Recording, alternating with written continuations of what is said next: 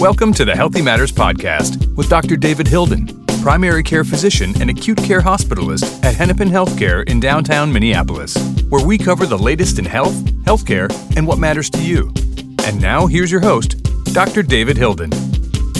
Hey, everybody, and welcome to the Healthy Matters Podcast. I am your host, Dr. David Hilden. Today, we're going to talk about acupuncture with one of my friends and colleagues at Hennepin Healthcare, Jessica Brown. That is a topic that I think is going to interest a whole bunch of people, including myself, and so we're going to get right to it. First of all, Jessica, thank you for being here on the podcast. Thank you so much for having me. It's nice to be here. It's great to have you. So Jessica is a colleague of mine here in downtown Minneapolis at a major medical center, 7,000-person organization, an academic medical center, and you're an acupuncturist, and you're not the only one. What are you doing here working in this big hospital system? Tell us about your program real quickly. Well, I am one of 8 acupuncturists that are on staff here at Hennepin Healthcare. And interestingly, if you didn't know this, Hennepin was the first major health organization to hire an acupuncturist in the country. So the legacy here of acupuncture and integrative health is quite rich. I have colleagues that I work with that have been here for 30 plus years. So we've actually been here for a long time. Our providers are at 6 of the community clinics and at the CSC building here. Wow. Tell us right off the top, what are the most common things you see? And then I'm going to ask you later to talk us through what someone might expect when they come to see you or one of your colleagues. But what do you see commonly? So obviously what we see most is usually pain complaints. Predominantly because that is what insurance covers most easily. So we do see a lot of acute and chronic neck, back, joint, headache pain. But we also see issues of digestion. We see sleep. We see anxiety. We have providers who specialize in treatments for oncology support, orthopedics, perinatal work, working with pre- and post-pregnancy. We do work with women's health issues, including all stages of women's lives, menstruation, menopause, like I said, pregnancy. So what we treat is varied. It's wide. But what we see most that gets people in the door and that people are referred for is definitely pain. So, Jessica, in my practice, I hear a lot from women around the time of menopause about the myriad symptoms that people can get, ranging from the vasomotor symptoms, which are most women will know as hot flashes, energy issues, maybe some mood things, pelvic pain. All these things happen to women around the time of menopause. What do you have to offer for those folks? I think acupuncture is so helpful in this regard because honestly, there aren't a lot of tools for physicians to use in terms of like hormones. And, there are things that exist, but there can be side effects for people that are less than pleasant. One of the things that I've seen with acupuncture, just in my own practice, is how it can help with specifically hot flashes with women. That's the biggest one that women talk to me about. It's a big one because I think we have a greater understanding of the mechanisms of how acupuncture works on pain. But when it comes to things like hot flashes and hormonal issues, it's still kind of being studied. We don't fully understand. We know that it impacts that endocrine system. We know that it impacts the hormones, but we don't have a solid grasp on exactly what it's doing. Or if we do, there probably are some people out there that do, but maybe I haven't read it yet. But the truth is, anecdotally, I see it help. Another really cool and important thing. I want to talk about headache then. Yes. Headache is one of the more common things that I see in a primary care practice. Yeah. What's the role of acupuncture in treating headaches? So headaches are, as you know, they're multifaceted. They can be from many different causes. So sometimes they're hormone related. Oftentimes I'll see women who have increased headaches around their cycle. But sometimes they're also due to things like trauma. And the CSC, the Clinic and Specialty Center here at Hennepin, we are physically right next door to the traumatic brain injury clinic. And so we get a lot of referrals from them just to help with managing the headaches after someone has had any kind of head trauma. As you know, those headaches can be long-lasting and difficult They to sure resolve. And again, when you talk about medication, there are side effects to many of the medications that are used. And so acupuncture is a nice tool to use in order to manage those headaches. A lot of headaches are also related to tension, and acupuncture is extremely good at diffusing neck, upper back tension, which if that is the cause of the headache, sometimes that takes care of it for people. So acupuncture has been around a great long time, I understand. Do we know how it works? I mean, you probably know a whole lot about how it works, but I'm going to guess that many doctors like me don't, and I want to guess much of the public doesn't know. Right. Without getting too granular in terms of like discussing specific neurotransmitters and things like that. Oh, God, you want to geek out on neurotransmitters? No, we're not going to do that today. That's not very fun for We're recording this podcast a little early in the morning, and I can't even say neurotransmitters. No, but essentially with the needle that we use, we're creating a stimulation in the body that engages multiple systems of the body, including the nervous system, the cardiovascular system, the endocrine system, and the immune system. So we're having a local effect. So if there is a local pain area, we're definitely treating that area. But we're also stimulating increased circulation. We're stimulating the release of endorphins and enkephalins, which are your body's natural painkillers. And we also impact other areas like sleep, general sense of well-being. People find that after treatment, even if they're coming in for one specific issue like pain, they're finding that there is an impact on these other systems, including digestion and sleep and other areas. So it's got a local and systemic response. There's more research being done all the time. There's this connective tissue that we all have in our body that covers most things called fascia. There's a lot of work being done as to how acupuncture is influencing that fascia to communicate with the systems in the body. It goes straight to the central nervous system, basically giving instructions to the body on what we want it to do and what we want to adjust. So you talked about pain as what brings a lot or most people in, at least initially. When you're treating the pain, I understand that the needles don't always just go in the place where the pain is. You said there's a local response, but it's not always right where the pain is. Is that not accurate? It's true. Sometimes we are needling locally in addition to often needling distally, meaning other areas of the body, sometimes on the hands or the feet.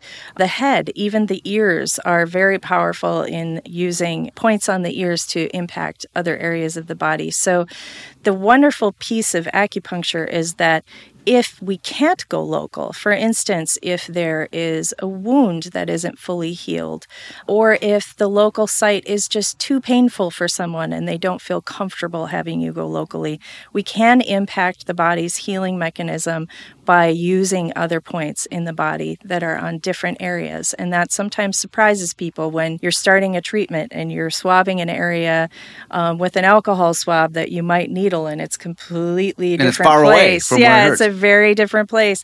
I had a professor who would describe it like if you're going to turn on a light, for instance, in this room on the ceiling, oftentimes you're using a switch on the wall that's pretty far away, but it still works. That connection is there, and those connections in the body exist. And so you can use those switches that are in other areas of the body. That is the most concise and easy explanation I've ever heard about the light great? switch. That totally makes sense to me. Probably why he's a professor. Whoever, I don't know if he came up with that, but that really works for me. That is turning on a switch somewhere else. Yes. So, okay, a lot of people don't love needles. Right. Your job is to actually put them in a person's body. Yes. And not only that, sometimes you put them in a place that is actually hurting. Just when you do localized pain control, doesn't it hurt to put a needle in a place where something already hurts? I think that's what's really surprising for people. First of all, you can see me. The audience can't see me, but I look pretty benign. I don't look very scary, I don't think. No, you don't look scary at all, Jessica. I think when people see us and they see that we're meeting and greeting them with kindness and we're not scary people, obviously we're doing this because we know that it can help. And if we can tell people, get them past that fear barrier of the needles, most of the time I will say, most people find that it's so comfortable. The needles themselves are a little bit thicker than a human hair. We're not talking about getting a shot or getting your blood drawn. And so when we insert them, you might feel a pinch or a poke, almost like somebody is pulling a single hair on your arm very quickly. But oftentimes there are points where you don't feel them at all because the needle is so thin. And so once the needle is in also, there may be a dull ache sensation, but usually people don't feel them at all. And so once we put the needles in, we have people rest for about 20 to 30 minutes. And with the needles in? With the needles in. And the reason that we do that is there's this kind of excitatory response that your body has with the initial stimulation of putting the needles in. But if you retain the needles, there's this relaxation, this secondary response that we get. They've even seen with functional MRI that it activates the area of your brain involved with rest and relaxation. So there is a literal sedating effect that can happen with acupuncture. So if we retain those needles and people are able to relax with them in, it allows for the needles to work. It allows for people to relax. It allows for increased circulation to the area that's affected.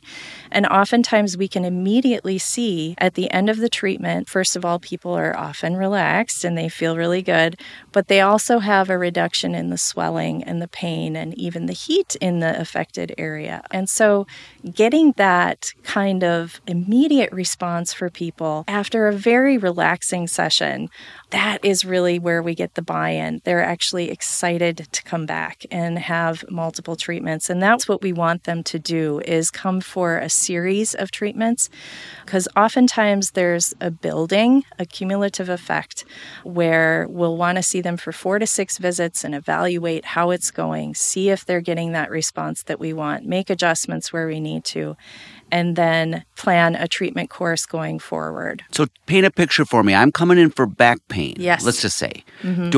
I lie on my belly on a table. Do I have one needle sticking out of me somewhere? Do I have 30? Do I look like a pin cushion? What do I look like? Or talk us through it. That is, that's the other beauty of acupuncture, is it's very tailored to the specific person's needs. So if you're coming in for back pain, we have multiple things that we can try, even with positioning.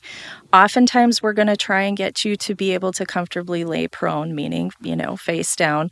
But if that's not comfortable for you, we can have you lay on your side, as long as we can get to the areas we want to get to. So a person coming in would experience, I would explain the treatment to them, obviously ask if they have any questions, and often people do. And we want them to feel comfortable before we even start the procedure and feel like they know what to expect.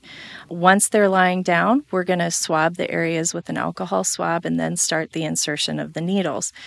We want people to communicate with us. If there is anything that is uncomfortable, we want them to tell us right away, and we will back that needle off or take it out.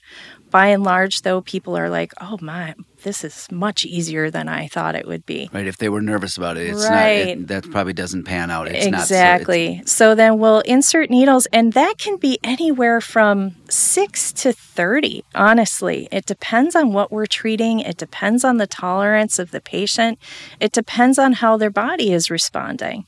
If you have back pain and it goes basically from your neck all the way to your lower back, we're probably going to use a fair number of needles, because we're going to look for those areas of tension in the muscles along the spine and insert needles to try and get those to loosen up.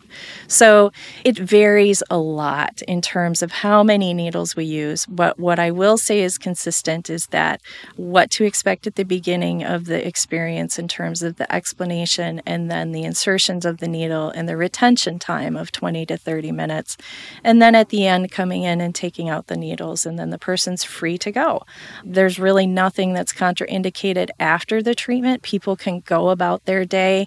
They might feel more relaxed. Some people actually feel more energized and ready to take on the world, but it varies. And so we just ask that people follow up, because oftentimes we'll find better results that then stay with a series of treatments. We don't want to keep people as permanent patients necessarily, because we want to get them to a point where they are at a better place. They're able to do their activities of daily living more comfortably, and then they don't need us. And they always know where we are if they need to come back. We are going to take a short break, but when we come back, I'm going to ask you to kind of comment on the role of acupuncture in the larger healthcare system. How does that all fit together, the various treatment modalities that people can do? We are going to get back to the conversation right after this short break, so stay with us.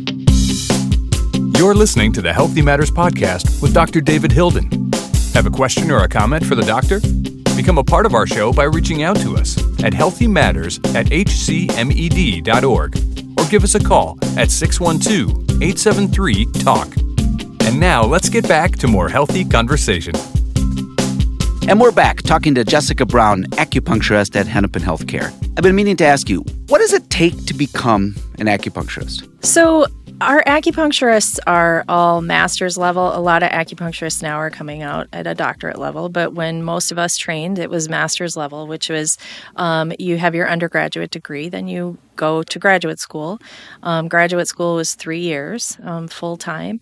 And at the end of graduate school, after you have about 750 hours of clinical practice, you then take national board exams. The national board exams, you're taking anywhere from 3 to 4, depending on if you're doing the herbal certification along with it. Once you pass the national board exams, then you apply for licensure through the Minnesota Board of Medical Practice. So you are licensed through the same Board of Medical Practice that I am? We absolutely are. I was going to say that. It's the same board that licenses you and other MDs. And so the criteria here in Minnesota is actually fairly strict to be a licensed acupuncturist. I don't think many people knew that it's licensed through the same rigorous process as other healthcare professionals. So, Jessica, let's shift a little bit to when somebody should see you. I might be wrong on this, but my perception in my own internal medicine practice is that people, understandably, they want something to make me feel better. Right. And often, I don't know if that's just how we've come along as a society, they think that answer is in a pill bottle. Mm-hmm. And maybe sometimes it's in a pill bottle, but maybe not. What are your comments about someone who's experiencing chronic pain? When should they see you? Should it be only after they've tried every pill in the world and then they come to see you? Right. I think I have a preview of what that might, your answer to that might be. Or should they come to see you first? Or comment on that if you could. Sure. I mean, I think the earlier we get somebody in the progression or chain of illness, it is easier to get better effects, but that doesn't mean that we can't help people who have had, for instance, chronic pain for the last 20 years.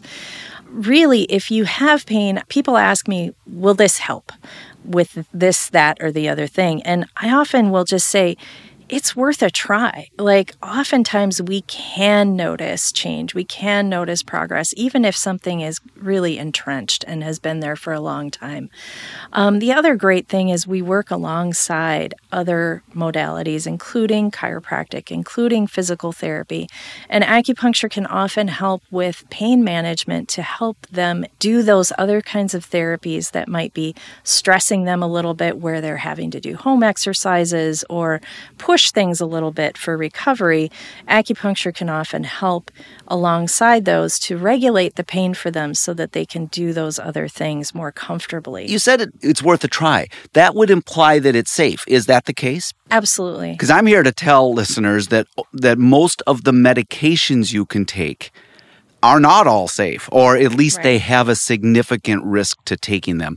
Opioids being the top one among them, they have a significant risk to taking them. Yeah. What's the safety profile of acupuncture? So acupuncture is extremely safe because it's minimally invasive and we're not actually injecting anything into the patient. There isn't a lot for the body to have to sort through and figure out. We're not creating a situation where the body really has to understand what's going on chemically and is rife with potential side effects.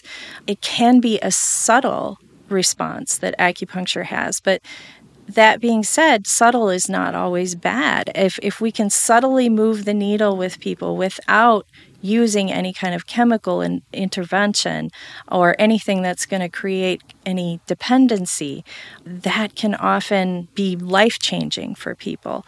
It can bring them out of kind of this necessity to take their medication on time. Sometimes people will forget that they didn't need their medication, that the subtlety is in realizing that you've gone through your day and not noticed your pain. Well, as I much. love that. Yeah. That is truly the goal, actually, so that you could, because we can't always make pain go away. No. 100%. The No. goal isn't to get you on a pain scale of 0 to 10, always to 0. Right. Sometimes that's not possible. Sometimes it's just noticing that you're not noticing as much. Exactly. I really like that perspective. Just a teeny bit of shift to a little bit of historical stuff. Where did acupuncture come from? So acupuncture's been around for 2,500 plus years, developed initially in China. It's a very practical and pragmatic approach, which people get a little bit uncertain when they hear words like qi. They think, oh, what is this mystical, magical energy? Right. But Right. truthfully, qi is a description of function. Qi is just describing the body's function, and it's describing vitality. So Is qi C-H-I or Q-I? QI. Q-I. QI is the Chinese way to spell that. And like I said, it's a very practical approach to treating the body. Okay, so what is qi then? You said it's sort of an energy. Are we talking, I'm a Star Wars fan. Is this like the Right. force is with you? Is it some energy around us? Is it within us? And how do you manipulate it? What are Yeah. you talking about? So I think people get they start to look at acupuncture as being a little woo-woo, if I can say that, Yeah, because they yeah. hear this word qi and they think it's some mystical energy that we can't quite quantify. But in truth, qi is just a way to describe vitality. It's a way to describe your body's function. And if we have illness or trauma or even emotional trauma, it can disrupt that vitality. It can disrupt the function in your body. So when we use acupuncture, we're just trying to help the body come back into balance, come back into a state of having good qi flow, which is just basically where things are functioning as they should and you're feeling your full vitality. Yeah, it's hard to not resonate with that. Bringing your body back into balance. I think being out of balance is half the problem of most people's. It's a problem for me, in that I'm not always in a very good balance. I really like that, and the fact that it's been going on for thousands of years. People don't do things for thousands of years If they don't work. If it is completely They tend useless. not to, yeah. Right. And I think what's interesting is there's more and more evidence around how acupuncture works, and certainly that it does work. And I think that that's a misconception that people have, is that there isn't solid evidence. And the truth is, there is a lot. Our own U.S. Department of Veterans Affairs worked with the Australian Department of Veterans Affairs, and they actually did like this combination of 13,000 studies and meta-analysis and found that there's evidence that acupuncture is effective in 117 conditions and moderate evidence for 46. So it works in multiple ways on multiple body systems for many, many things. And as we talked about it, we do a lot with pain, but we also do work with post-stroke where there's dysfunction in the body that's left over after stroke. We can try and get better utilization of limbs, and we can work with cancer-related symptoms that come up in terms of nausea and vomiting. And that's one of the passions of mine, is working with people as they go through that process, just trying to help ease the process, help them through the symptoms that are going to come as they go through oncology treatment. I was going to ask you about that, Jessica, because I'm aware that you do work with cancer patients sometimes, and the side effects of the treatments of cancer are enormous. Yeah. They're big. Nausea being the prominent one that a lot of people think of, and we give exceptionally powerful drugs again to treat the side effects of the drugs. Yeah. Is acupuncture effective for those? It is. It's highly effective for nausea, but people think of nausea a lot when they talk about oncology and cancer treatment. Honestly, the biggest complaint, though, that we see is fatigue. It's extremely exhausting to go through cancer treatment. And so what we're also trying to do is we're just trying to keep people's energy level up. We're trying to help them with appetite, which is a very important thing as well that can take a hit during cancer treatment. So we definitely can help with that. And just overall stress. It's a stressful experience. And so if we can help kind of modulate that stress response and help with sleep as well, it's really important. Let's say more about that stress, that mind-body connection between stress, anxiety, maybe mood, maybe depressed mood. What's the role of acupuncture there? So sometimes we're limited by what insurance will cover. But as I said, usually when a patient comes in, even if they're coming in for a pain complaint, we're going to often ask about these other things. We're going to ask about stress. We're going to ask about sleep. We're going to ask about digestion, because we can work on all of those things at the same time. We don't have to just focus on only the area of pain, which is a nice spot to be in terms of a provider. You know, oftentimes providers are limited to just kind of working on what the patient's reporting in terms of pain. But for us, we can work on the whole system. And people, even if we don't clue them in that maybe they will notice an improvement in these areas, oftentimes they will come in and they will self-report that, oh my gosh, I've just been sleeping so much better. I've just generally felt better. I'm less reactive at home. I'm less irritable.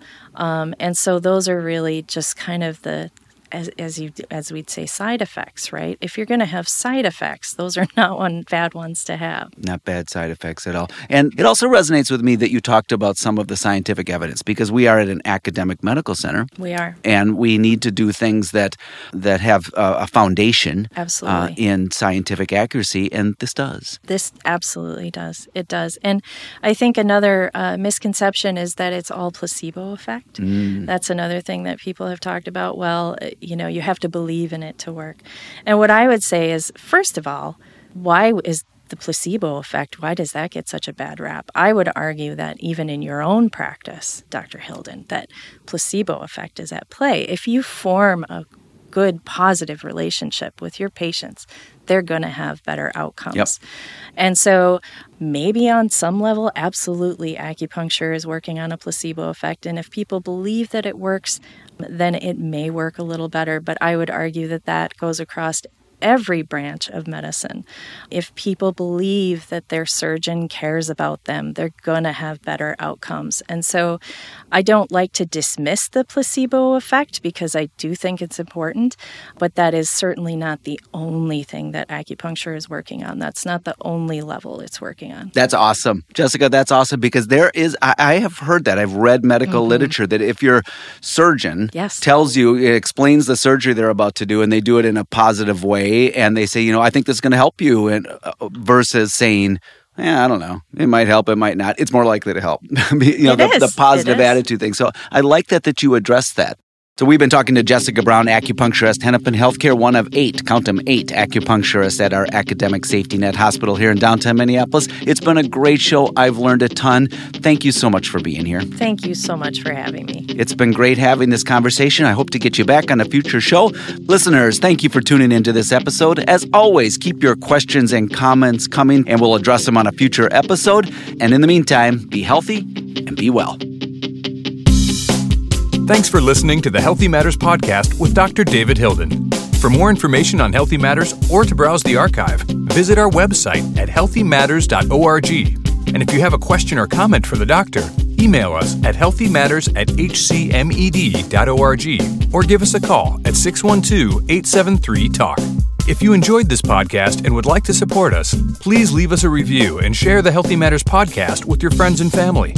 The Healthy Matters podcast is made possible by Hennepin Healthcare in Minneapolis, Minnesota, and engineered by John Lucas at Highball. Executive producers are Jonathan Comito and Christine Hill. Please remember, we can only give general medical advice during this program, and every case is unique. We urge you to consult with your personal physician if you have more serious or pressing health concerns. Until next time, be healthy and be well.